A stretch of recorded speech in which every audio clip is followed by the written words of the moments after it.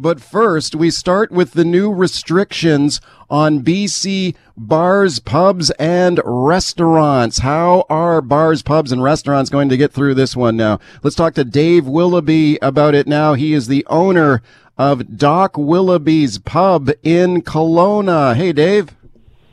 Hi, Mike. How are you doing? I'm doing great. It's nice to talk to you again. Thank you very much for coming on. Let me ask you about these new rules that were just announced. How is that going to impact your business? Are you shutting down?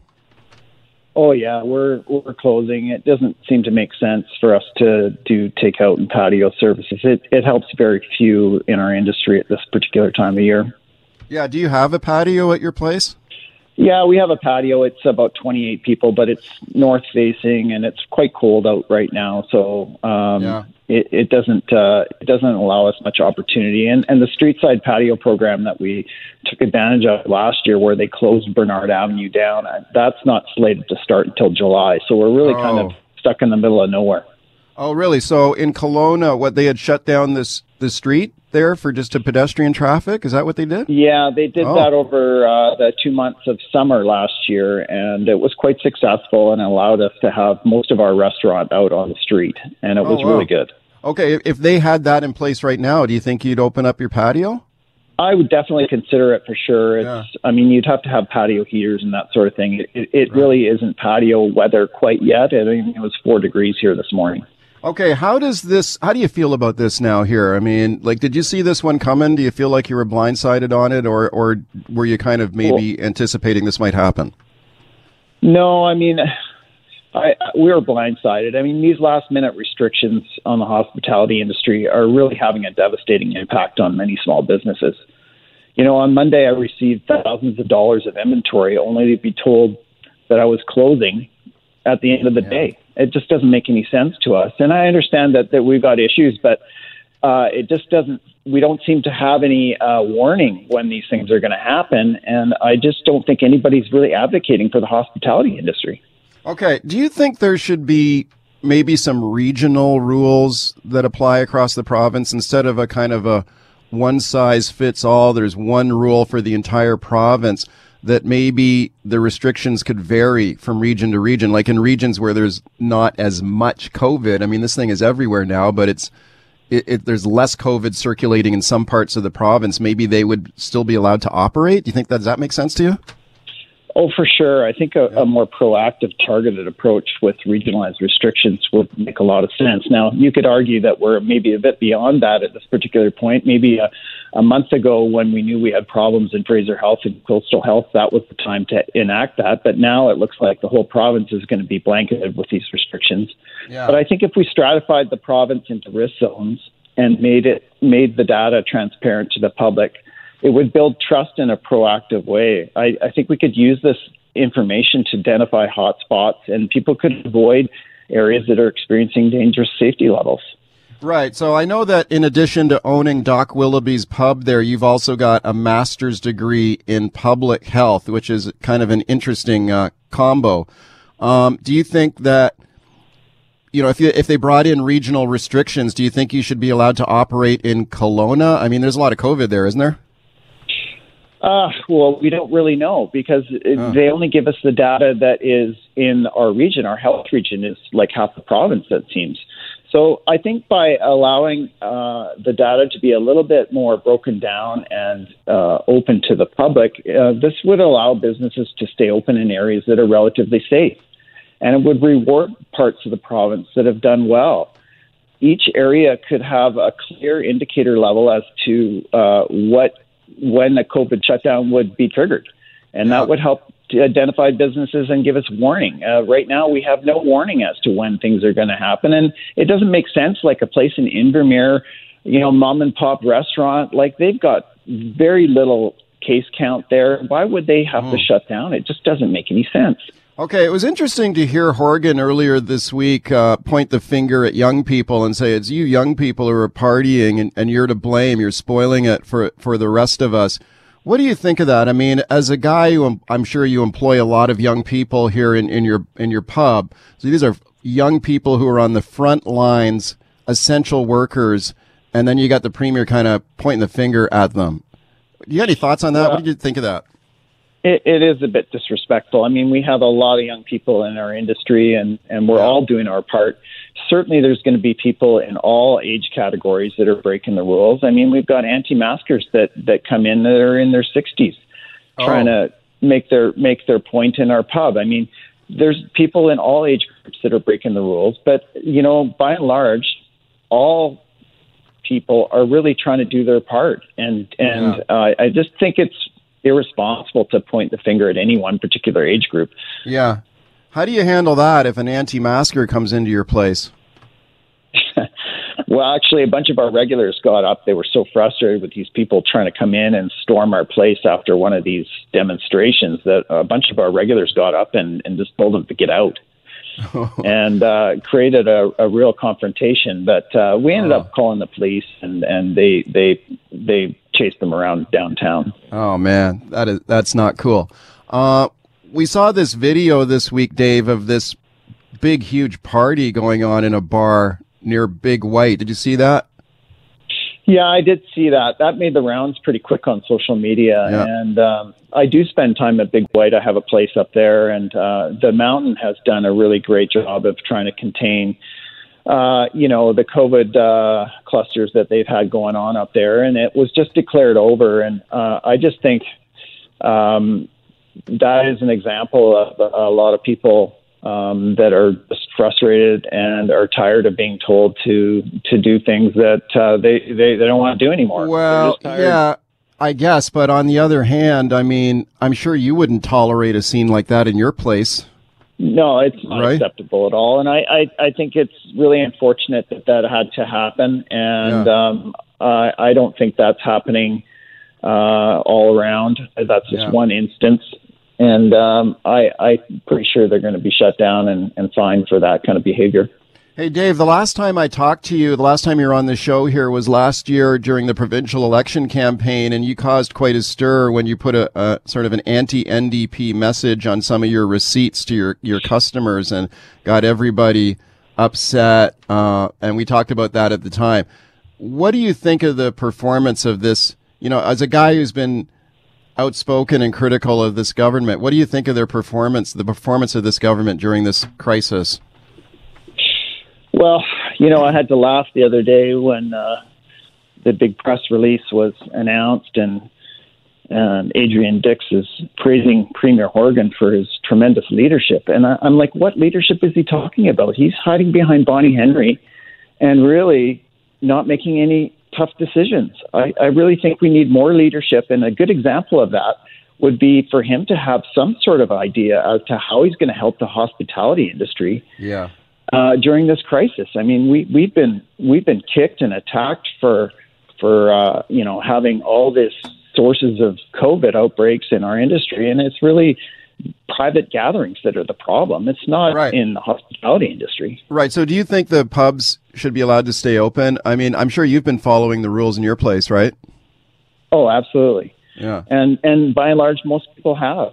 Yeah. And I just feel that we're being unfairly attacked. And I don't think the NDP government has done a good job of handling the hospitality industry. Sure, you could argue that they gave us wholesale liquor pricing and they expedited temporary patios and all of that. That, I'm sure Baldry will talk about how wonderful the NDP government is. But the reality is the leadership has really been absent when it comes to the economy. And Dr. Henry, that is not her job. Her job is to save people. It's Premier Horgan's job is to kind of get the economy going and to balance things. Right. Dave, thank you for coming on today.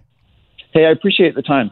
All right, welcome back to the show. And here we go now with the hype and the hoopla for another Vancouver Olympics bid. Really? Could Vancouver host the Olympics again in 2030? Of course, everyone remembers the 2010 Winter Olympic Games in Vancouver and Whistler. What, should we do it again? There's talk about making a bid for the 2030 games. Brand new report out at City Hall being considered by City Council today, talking about a possible regional bid to host the Olympic Games in 2030. Now, yesterday on the Linda Steele Show, Linda spoke to John Furlong, of course, the former head of the Vancouver Olympic Committee back in 2010. and he's gung-ho on this idea. He says, look, we already got the infrastructure. This won't cost Vancouver anything at all to do it again. Here's what he said. We're suggesting that it can be staged without new money. We have all of the facilities from 2010, so the idea that we put forward a year ago was that we could actually stage the first fully sustainable Olympics ever, that we could actually deliver what we did in 2010 without any investment for capital in government. All of the operations of the Games would be covered by the private sector. So back in 2010, the debate was all around cost and risk and so on. We're not asking those questions. And what we're really saying is, why don't we put the Olympics at the disposal of the community to help the community sort of recover? Okay, John Furlong, the former head of the 2010 Vancouver Olympic Games, saying let's do it again in 2030. It won't cost anything. We've already got the infrastructure in place. Basically, the games will be free, covered by the private sector. All right, let's talk about it now with my guest, Stuart Parker. Very pleased to welcome him back to the show. He's the former leader of the BC Green Party. He is now the president of the Los Altos Institute, which is a socialist think tank. And I'm very pleased to welcome him back. Stuart, thanks a lot for coming on. It's great to be back, Mike. Okay, Stuart, I remember talking to you about the 2010 Olympics, and you were a big critic of it back then, and I know you're still critical of the idea. Can you, you've got an interesting background on this because you had some family members who were actually Olympic athletes, right? Yeah, so my uncle, Harry Jerome, of course, Canadian Olympian 3 times. My mother, Valerie Jerome, Canadian Olympian in 1960, pulled out of the 68 Olympics. My father narrowly missed qualifying for the 68 Olympics in the decathlon, and then my great-granddad ran way back in the 1912 and 1920 Olympics. So wow. I'm from a family that has benefited from the Olympic movement. There's no question about that amateur sport helped to lift my ancestors who are descended from slaves out of poverty. So I'm not opposed to all Olympics everywhere all the time. I think that my perspective, though, is Olympics are about, for my family, they solve a problem. And in many communities, people choose to make Olympic bids, choose to bid on the Olympics because they have a specific problem to solve. And so examples of that are, you've got a sluggish housing market, or you lack infrastructure. You don't have enough winter tourism and want to attract more and make the world more aware of you. You lack a global profile in winter sports. And none of those are problems Vancouver has. Vancouver has a very different set of problems that another Olympics is not going to address. Problems like an overheated housing market, problems like changing climate that is making business at Whistler, Grouse, Cypress, Seymour, all less reliable and less stable. So I think that, I think it's great when communities get together to solve a problem together. But what I never hear from Mr. Furlong or other proponents of a new Olympic bid is, what's the thing we're fixing here? What's the thing we're improving here?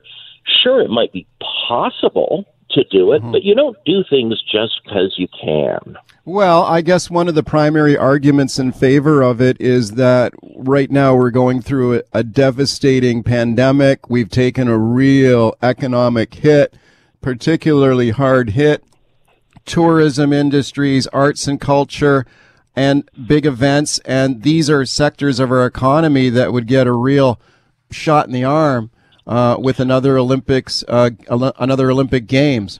I mean, that's one of the primary arguments. I think that if we were talking about a 2022 Olympics, I could sort of see that. But we're talking about 2030. And hopefully travel will be opened back up. Hopefully we'll have functioning vaccines in the population. And the fact that people couldn't come here for 2 years doesn't mean that they will forget that BC is one of the most beautiful places on earth, that they're going to forget this is a place they have opportunities to travel to. I don't know about you, but one of the things that's happened to me throughout the whole COVID epidemic is friends of mine from other parts of the world saying, wow, this has really realigned my thinking. I am going to come visit you and visit my other friends, because we might not always be able to visit people in this new post-COVID world. So what I see is all through my interpersonal network, a pent-up demand to come to BC that's already increasing. I think the big problems we're going to have to solve after COVID is the giant hole we've blown in the province's finances and our nation's finances. And I don't have a problem, with that spending, but we're going to be we're going to be paying way more in interest on our debt, because our debt has ballooned. And the single biggest problem we were left with from the last Olympics was that during Gordon Campbell's premiership, the provincial debt increased by $24 billion. And economists disagree about how much of that was the Olympics, but the lowest estimate is that 30% of that debt was Olympic generated. Well, of course, the backers and supporters of the Olympics would argue that the Olympics actually had a balanced budget in 2010 as an operating budget, but of course there was a lot of infrastructure spending that was done off budget, off the books, huge projects like the convention center and the Sea to Sky Highway. So you could certainly... And a lot of employee furloughs, right, of government employees being given time off. We're still paying their wages so that they can be volunteers. And that was that counted? Vancouver ain't Edmonton. And was that counted as an Olympic expense? In many estimates, it is. In some estimates, it is. Okay. In the We Balance the Budget estimate, it's not. Interesting. Okay, let me ask you about this, Stuart. We just played a clip here, John Furlong, the former head of the 2010 Winter Olympics, who's gung-ho on doing it again. And you heard the clip that we just played there in conversation with Linda Steele, where he made the argument that, look, these games would essentially be free. We don't have to start from scratch. We've got all the existing infrastructure. It's already been built. He said the private sector would get on board. Are you buying that we could stage something like this? We used up our Olympic Village. We had an Olympic Village. We spent a lot of money on it. We were told it would more than break even. Instead, we took a bath on it, but all that housing's now sold. Oh, yeah. It's not like we're going to kick out all the people living between Cambie and Maine below Great Northern Way and go, okay, we need your suite for an athlete again. We'd have to build a new Olympic Village. Olympic Village in an overheated housing market. Okay. So, yeah. Let me ask you that. Do you think there are more pressing priorities? Because this is the constant argument we hear as well. We got a housing crisis. We got a homeless crisis. We got a drug overdose crisis. Just the list goes on. And we should be focusing on those problems instead of taking on another Olympic Games. Now, let me play this here for you, Stuart. This is John Furlong once again in conversation with Linda. And she asked him that precise question. Don't we got bigger fish to fry here? Here's what he said.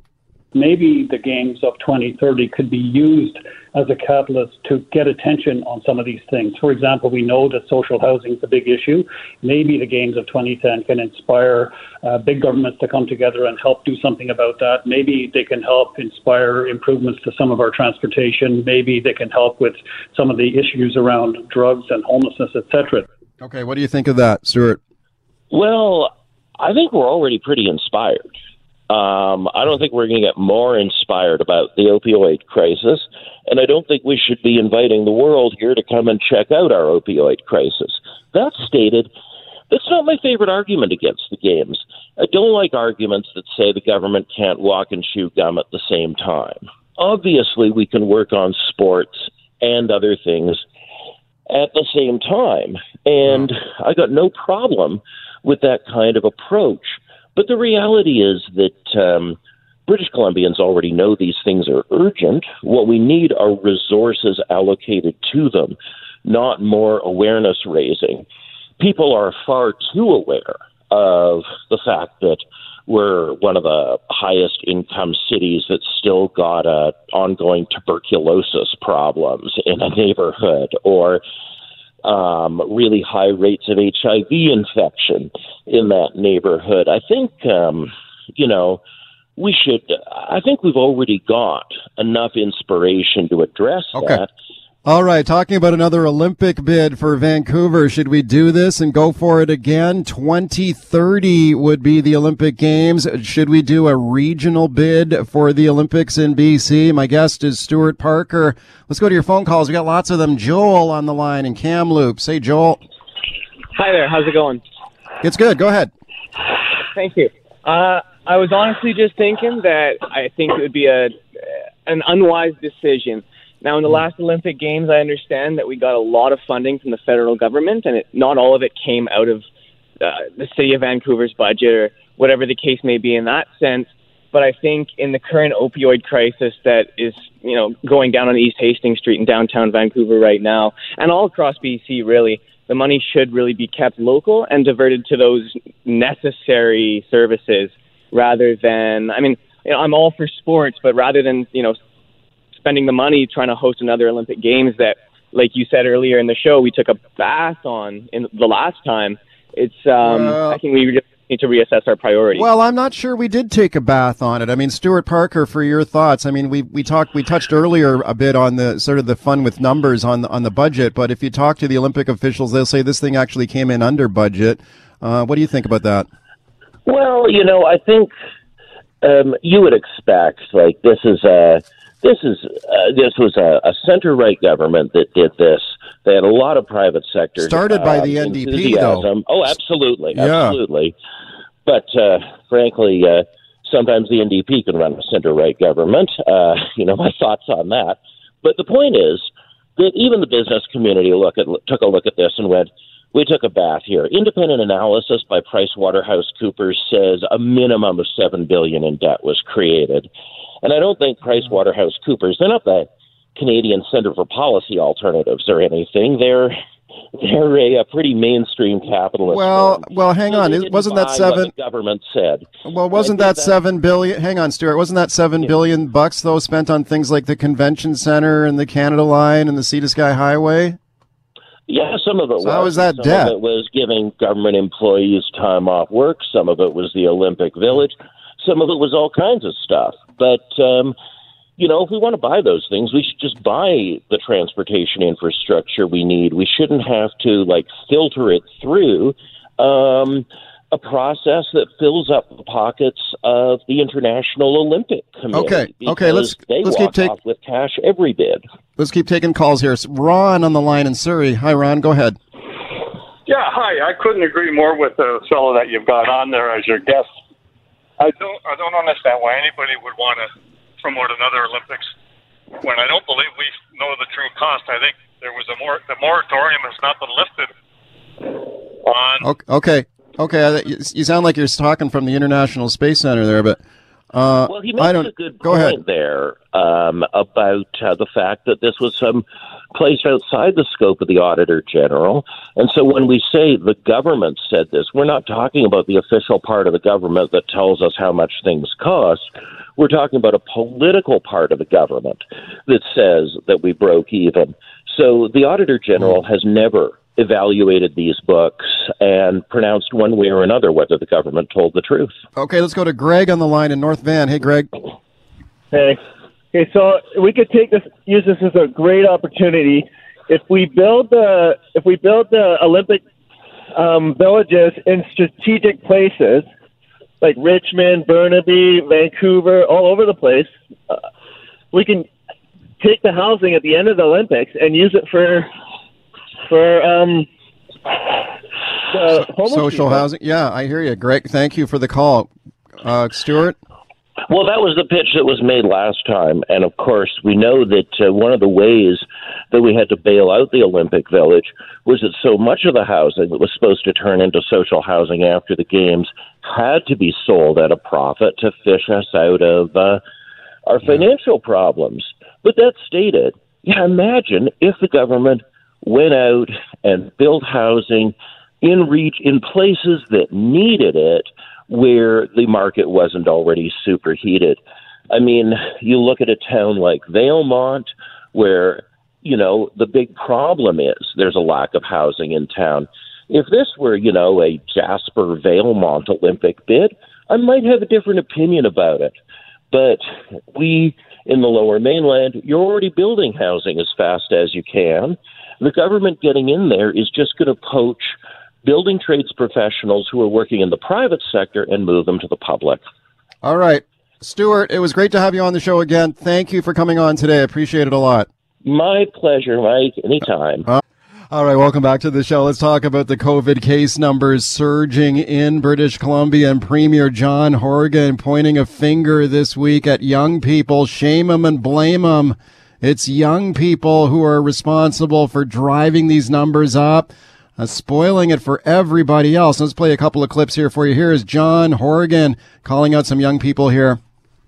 The cohort from 20 to 39 are not paying as much attention to these broadcasts and, quite frankly, are putting the rest of us in a challenging situation.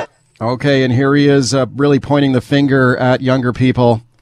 Do not blow this for the rest of us. Do not blow this for your parents and your neighbors and others who have been working really, really hard, making significant sacrifices so we can get good outcomes for everybody. Okay, now I've heard feedback on this one on both sides of it. Heard from a lot of young people in the last couple of days who are very angry about those comments from the Premier. And I've also heard from a lot of people saying, he's right. He's right. Take a look at that viral video from the Big White Ski Resort that went viral yesterday with people partying in that bar, young people dancing on the table. This is what Horgan is talking about. Okay, let's talk about it now. We got a great panel assembled for you. Adam Bremner Akins is on the line. He is a former candidate for the BC Green Party, outspoken on this one on Twitter in a viral thread on Twitter yesterday. Hey, Adam. Hi, Mike. How you doing? I'm doing great. Thanks a lot for coming on. Also on the line is Mo Sahota, the former NDP cabinet minister, former broadcaster. I'm very pleased to welcome him back to the show. Mo, thanks a lot for coming on. No problem, Mike. Glad to be on. Appreciate both of you being here. Adam, let me go to you first. You're a young guy. What did you think when you heard the Premier say those words? Yeah, I got to be honest. When I was sitting, actually, ironically enough, I was sitting watching the broadcast like I do almost every day. And I was pretty upset when I heard that. Young people have been on the front lines of the pandemic, working frontline jobs like retail and restaurants, putting ourselves out there, just making sure the province can go by already under tough conditions just due to the economic climate and other problems like mental health and climate change. And I thought when I heard that, well, there's some bad apples, definitely like the Big White Ski Resort. But when there are groups of anti-mask protests, we don't classify them by age. And they don't even, this seems to be a bigger takedown of younger people than Horgan has gone after anti-maskers. Okay. Mo Sahota, your thoughts? Well, look, the Premier's comments are understandable given the environment, Mike, that we find ourselves in.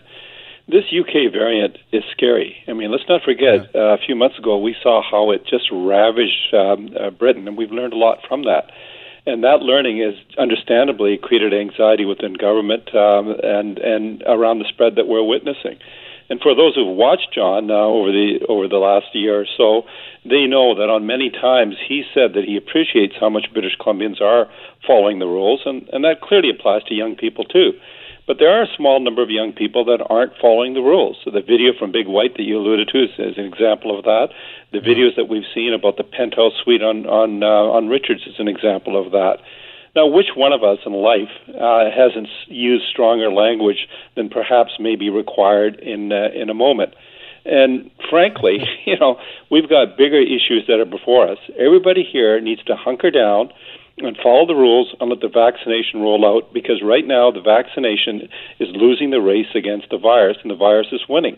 So let's call a spade, that for some perverse reason, the Liberals and the Greens see the Premier's comments as a political opening to take a shot at the guy who the polls show is one of the most popular premiers in the country. Well, I'd expect that, Mike, from the Liberals. But the Greens promised to do politics differently, and they're descending to that same low. The fact of the matter is, and I'll end on this point, Horgan and Dix and Dr. Henry have done a great job in navigating BC through these difficult times. We've struck the right balance in terms of trying to protect people's mental health and deal with issues of fatigue, for example, through the outdoor gathering rules. We've done a good job of keeping our economy going. For 10 months in a row, we've seen jobs increase in British Columbia. Okay. We're doing our best to prevent people from tripping before we get to the finish line. Okay, but it's not just members of the Liberal or Green parties that are criticizing Horgan over this. I mean, I had an NDP candidate on the show yesterday. In fact, he was the youngest candidate for the NDP in the last election.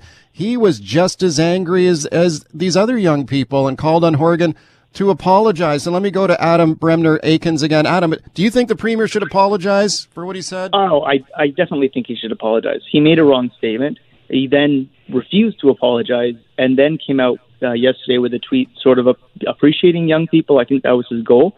An apology is, I think, what's needed here. You know, I mean, if we're talking about case counts, we knew mid-February our average case counts began to go up. He should have put the restrictions in then. That would have been the responsible thing to do. Get it early, and we could have had it done. But he didn't. And everybody sat back, and now our cases are double per day what they were back in February, only a month ago. So I think Horgan has a lot of responsibility for this one on his back. It's not just young people. That's his job, to lead the province, to protect the people of British Columbia, and he failed to do that this time. Well, it's his job to make sure that it's his job to make sure the decisions are made not on the basis of politics, but made on the basis of science. And we've taken the guidance of Dr. Henry, who has been exemplary. Hang on, Adam. Hang on. Just hang on, Adam. We make decisions based on science, not politics. He's followed the advice of Dr. Henry in terms of when to move, in terms of dealing with the various restrictions that have been brought in over the course of time or relaxed over the course of time. They're trying to make prudent, sensible decisions based on medicine and science and evidence, and not otherwise. And you're asking for otherwise, and that's wrong. Okay, we Adam. don't want to be Trump-like and engage in politics. Ooh. We want to be thoughtful and engage in scientific decisions. Okay, Adam, go ahead. Yeah, I think it's ironic to call places like New Zealand and Australia Trump-like. You know, we watched Australia. They had a peak of cases, and then they put a strict lockdown in. They have almost no cases now. I think they have reported 4 new cases and went into a lockdown. And if John Horgan followed that science, which clearly shows it protects more people than the way we're doing it now, we would have less deaths, we would have less cases in our province, and people would be able to, we'd be able to reopen businesses faster, getting people back into work, back into the, back to the economy being better. But we didn't follow that science, and that is proven science. That has worked in New Zealand, it has worked in Australia. And you may say, we're not an island, or we're not, Australia, which is a continent. Well, we don't need to be a continent or an island. We can still take the same approach and lower our cases drastically, saving lives. Mo Sahota, you mentioned that the Premier is following the science, and here he is pointing a finger at young people. The caseload is disproportionately high for young people. That's true, but it's been like that since the start of this whole thing a year ago. And John Horgan is a guy who called an unnecessary election in the middle of this pandemic. It was nothing but a pure power grab. So how can the guy's got enough nerve to do that, then have even more nerve to turn around and then point the finger at young people? He maybe should point the finger at himself. Look, Mike, you're right. 28% of the population is sort of in that category of 20 to 39 years of age. The case counts in that category are at 42% as of this March. So over the measure of time, the Premier has been using increasingly escalating language to be able to speak to British Columbians about the imperative to make sure that we don't trip before we get to the finish line. Now, so I don't blame him for anything in that context that he's saying. With regards to the election, he made his call. He took his criticism from you and the Liberals and the Greens and everybody else. But at the end of the day, the public delivered a verdict. They gave him a mandate to proceed, and he's proceeding thoughtfully and in a measured way. And to your point and Adam's point with regards to the economy, look, one of the things that he's got to balance through is to make sure our economy keeps on growing. No other province in this country has seen employment grow month to month, 10 consecutive months in a row, while at the same time I think it's a given that the rest of the country has applauded and at times even marveled at the way in which Dr. Henry has been adept in managing the health environment that we find ourselves in, while at the same time keeping this province going. Well, at the same time, though, you got a province that just shut down bars, pubs, and restaurants and the Whistler Ski Resort, disproportionately putting young people out of work, because we have asked young people to go on the front lines as frontline workers during this pandemic at great risk to their health. And for then the premier to turn around and point a finger at them, I can sort of understand why a lot of young people are not happy about that. So, Adam, let me go back to you, because I think you've made some very eloquent points in this regard. Can you talk a little bit about, the burden that young people have faced during this pandemic and then to be called out like this? Yeah, I think it is a good point. Young people are on those front lines jobs, retail stores, your malls, the grocery stores. We're all employed there. I have a friend who works at a bowling alley that's been open for most of the pandemic. So we're working on the front lines, meeting different people we don't know. We're not in bubbles we don't know. And, masks and plexi shields only go so far after seeing 1,000 people every month. You can only, so we're at higher risks for getting cases. And that's one of the reasons we're seeing this increase in young people, is because we're the people on the front lines, along with, there are other people in other age groups, especially doctors and nurses, but we're out there. We're doing some of the hardest jobs and most dangerous jobs in the province. Okay, Mo Sahota, we just got a few minutes left here. Should the Premier apologize, Mo?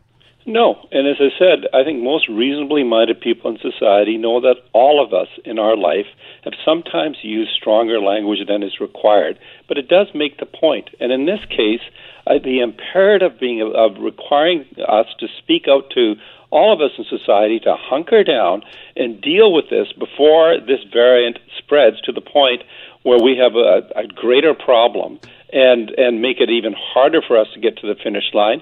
I think it's perfectly warranted for the Premier to stand up and make a point.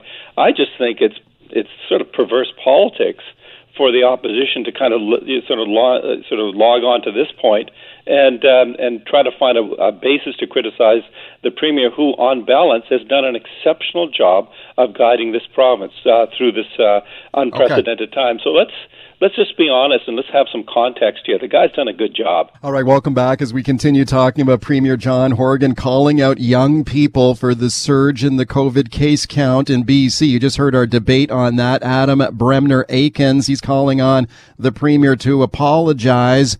Mo Sahota, the former NDP cabinet minister, backing up Horgan on this one. He says, look, Horgan's just calling it like it is, and he should apologize for nothing. Let's go to your phone calls on this one. Kathy in Delta. Hi, Kathy. Hi there. Hi. I just wanted to say I don't think Horgan, when he's talking like this, is referring to all young people. He's only talking to the people that aren't following the rules. And you're saying Horgan's calling out all young people, but he's not. He doesn't have to apologize. People that are following the rules, they're sucking it up and doing the right thing, but he's talking to the people that aren't following the rules. Thank you, Kathy. He called out people yesterday, specifically between the ages of 20 and 40. That's who he called out, which is a huge segment of the population. He did not specify, I'm talking specifically about the small number of bad apples who are breaking the rules. He was talking about young people blowing it for everybody else. And I think that's why people were upset. Cal in New West. Hey, Cal. Hey, how's it going, Mike? Good. So, yeah, a little angry with the whole speech. I was just want to say, I have a little trucking business.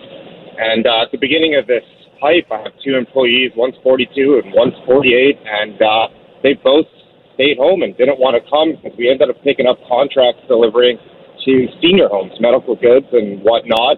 I ended up finding a young 22-year-old that was willing to come and risk going into senior homes, and he actually got COVID from entering Lynn Valley, and this was back in April. And, he came back to work after 2 months passed, he came back, and the other guys are still staying at home. And, no one else would take these contracts to deliver these senior homes.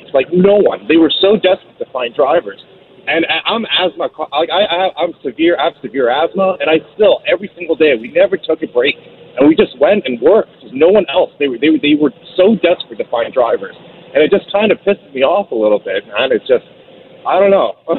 So you were not happy with Horgan? No, not at all, man. Maybe is this the worker I got was 22 who got COVID. Is he a statistic that he's talking about? Because he went to the Lynn Valley and got corona from that. Like, right. But he was, so I don't know, man. It's just a little pisses me off. But yeah, that's all I want to say. Okay, Cal, thank you for sharing that. Yeah, I mean, young people are disproportionately on the front lines here, putting their health on the line for everybody else. I think that's a really good story you just shared there. Chris in Abbotsford. Hey, Chris. Hey, how you doing? I'm good. Yeah, I just want to talk for a second about the hypocrisy for John Horgan there, saying that he doesn't apologize because he wants to get the message out. And at the same time, they're down to 2 press conferences a week, and we don't get any numbers on the weekends. We're coming into Good Friday, Saturday, Sunday, Monday. Are we getting an update on those days so he can get the message out? No, that's a really good point. Thank you, Chris. There was an earlier caller who raised a similar point, saying, like, look, if the idea is to get the message out to young people, show me how the government is doing that. Beyond Horgan kind of pointing a finger and shaming and blaming them, where is the TikTok ad campaign? Where is the Instagram campaign directly targeting young people? Really haven't seen a good job on that. Cam in Vancouver. Hey, Cam. Hey, Mike. Well, on your call, Mo Sahoda admitted it 3 times that John Horgan used stronger language than required.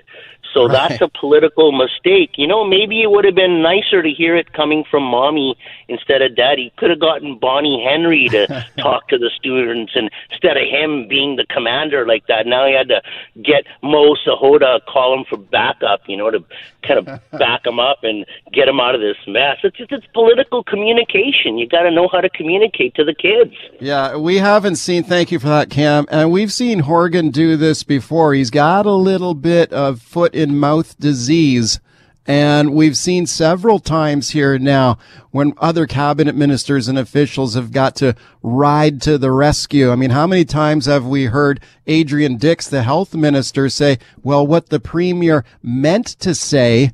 This was not the first time that we've seen Horgan step in it here and make some mistakes. But like I pointed out earlier on the show, this was not like it was a off-the-cuff remark that he blurted out. This was in his prepared comments at the start of that news conference. This is exactly what he wanted to say, and we'll see if it's had the desired effect. All right, welcome back to the show. Let's talk a little provincial politics here now. The BC Liberal Party has another leadership hopeful now. Gavin Dew is the latest candidate to replace Andrew Wilkinson as the BC Liberal leader. Gavin is a Vancouver entrepreneur, a former BC Liberal election candidate. He just announced his leadership bid. I'm very pleased to welcome him back to the show. Gavin, thanks a lot for coming on.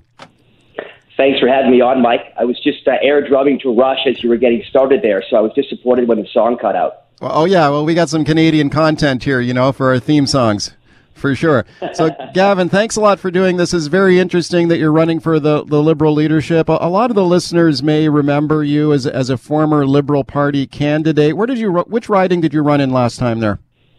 That's right, Mike. I ran in Vancouver, Mount Pleasant, which is the safest NDP riding in the province. Yeah, right. Okay, so you're a bit of a sacrificial lamb there for sure. Let's talk about your Liberal leadership bid here. What do you want people to know about you? What's the main message you want to get out there? You bet, Mike. So for me, this is 100% all about family. I'm a father of 2, just had another son born 4 months ago. So for me, this is really about the future I want for my kids. And it's about trying to shift the focus of the BC Liberal Party to talk more about people and families and to make sure that we're really authentically renewing our party and earning back the trust of British Columbians. Right. What do you think went wrong in that regard the last time? Like, running for your campaign in Mount Pleasant, that's a pretty steep hill to climb. I'm not sure the Liberals have ever won that seat. Like you said, safest NDP seat, but man, oh man, the Liberals just took a shellacking in that last election. What went wrong? You know what? I think that obviously it was a pandemic snap election. There was a bit of opportunism from the NDP, but I don't think that we Liberals can let ourselves off the hook. I think that the voters gave us a very clear mandate in 2017 to go away and retool, to go away and renew, refresh, get some new ideas, all of those things. And I think we really just unfortunately didn't do enough of that. So now, hopefully, the message has been received loud and clear, and we're going into a leadership which is an opportunity for us to really renew and modernize the party. Right.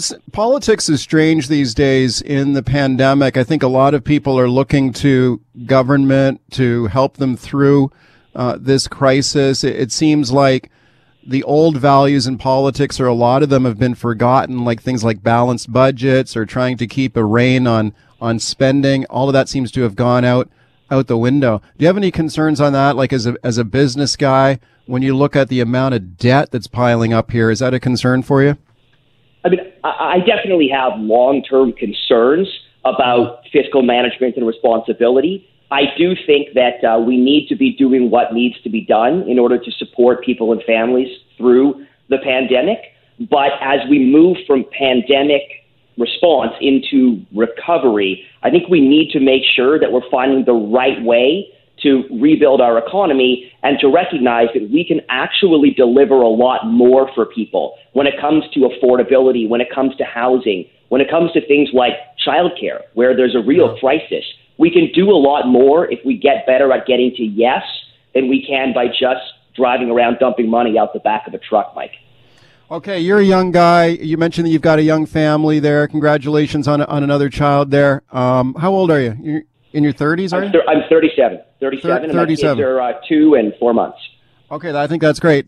You were in that age cohort that Premier John Horgan this week called out for being responsible for the surging COVID case count we've got here. He called out people between 20 and 40. That's you and other people in that same age cohort. What did you think of that? Because we just had a debate on that about whether Horgan should walk that back or apologize. What did you think of it? Well, I think he's already been trying to walk it back and spin it somewhat unsuccessfully. I think it was a real kind of breaking of the trust with a generation. Obviously, there are people who are being responsible and people who are being irresponsible of all ages, but I think he failed to acknowledge just how much that cohort has already been sacrificing and struggling through COVID. These are the folks that are working frontline jobs. They're typically living in more crowded housing. They're taking transit to work. They've got a much higher level of risk and exposure just doing what they're supposed to be doing. So I think a lot of people were really hurt and offended. And I think that's going to definitely have an impact in the long run. And I'd say, to be honest, it really opens up a window for someone like me, who is someone who is younger, but who also respects young people and not just during elections. Well, does he also, though, have a point that when you take a look at the case count on an age basis, younger people are disproportionately higher among people who are getting COVID in this province? And I think it's quite clear that some people are not following the rules. I mean, we just got this viral video just yesterday of this packed bar at the Big White Ski Resort. This bar just full of young people just partying, dancing on tables. It was just outrageous. And a lot of people are looking at that saying, this is what Horgan's talking about. He's right. I don't think it's appropriate for the Premier to conflate young people with idiots who are breaking the rules, because those are two different things. There are idiots of all ages, and there are smart, responsible people of all ages who are doing the right thing. And I really do think that his remarks were inappropriate, and I think he should actually issue a proper apology, not just try to spin it away. Okay, speaking to Gavin Dew, he is running for the BC Liberal leadership. Let's go back to the situation the party finds itself in. I mean, here you've got a party that was effectively a dynasty in the province, an iron grip on power, it seemed like, for 16 years. And then it all went down the tubes here in this last election. Do you think that this party in any way, like speaking of young people and, you know, you're part of a younger generation, you're trying to speak for them, did this party lose touch with them in some way? I think that there was a loss of connection with young people and a failure to bring in the next generation of voters. But I think that there was also a drifting away of the long-term grassroots that had been there for a long time. So the task ahead is not just to bring in the next generation, it's also to reconnect more broadly with the grassroots and give them the opportunity to feel a sense of ownership of their party. Right. Taking a look at your CV here, Gavin, online. I'm taking a look at your very impressive business credentials, and you had worked in the past on the Trans Mountain Pipeline project.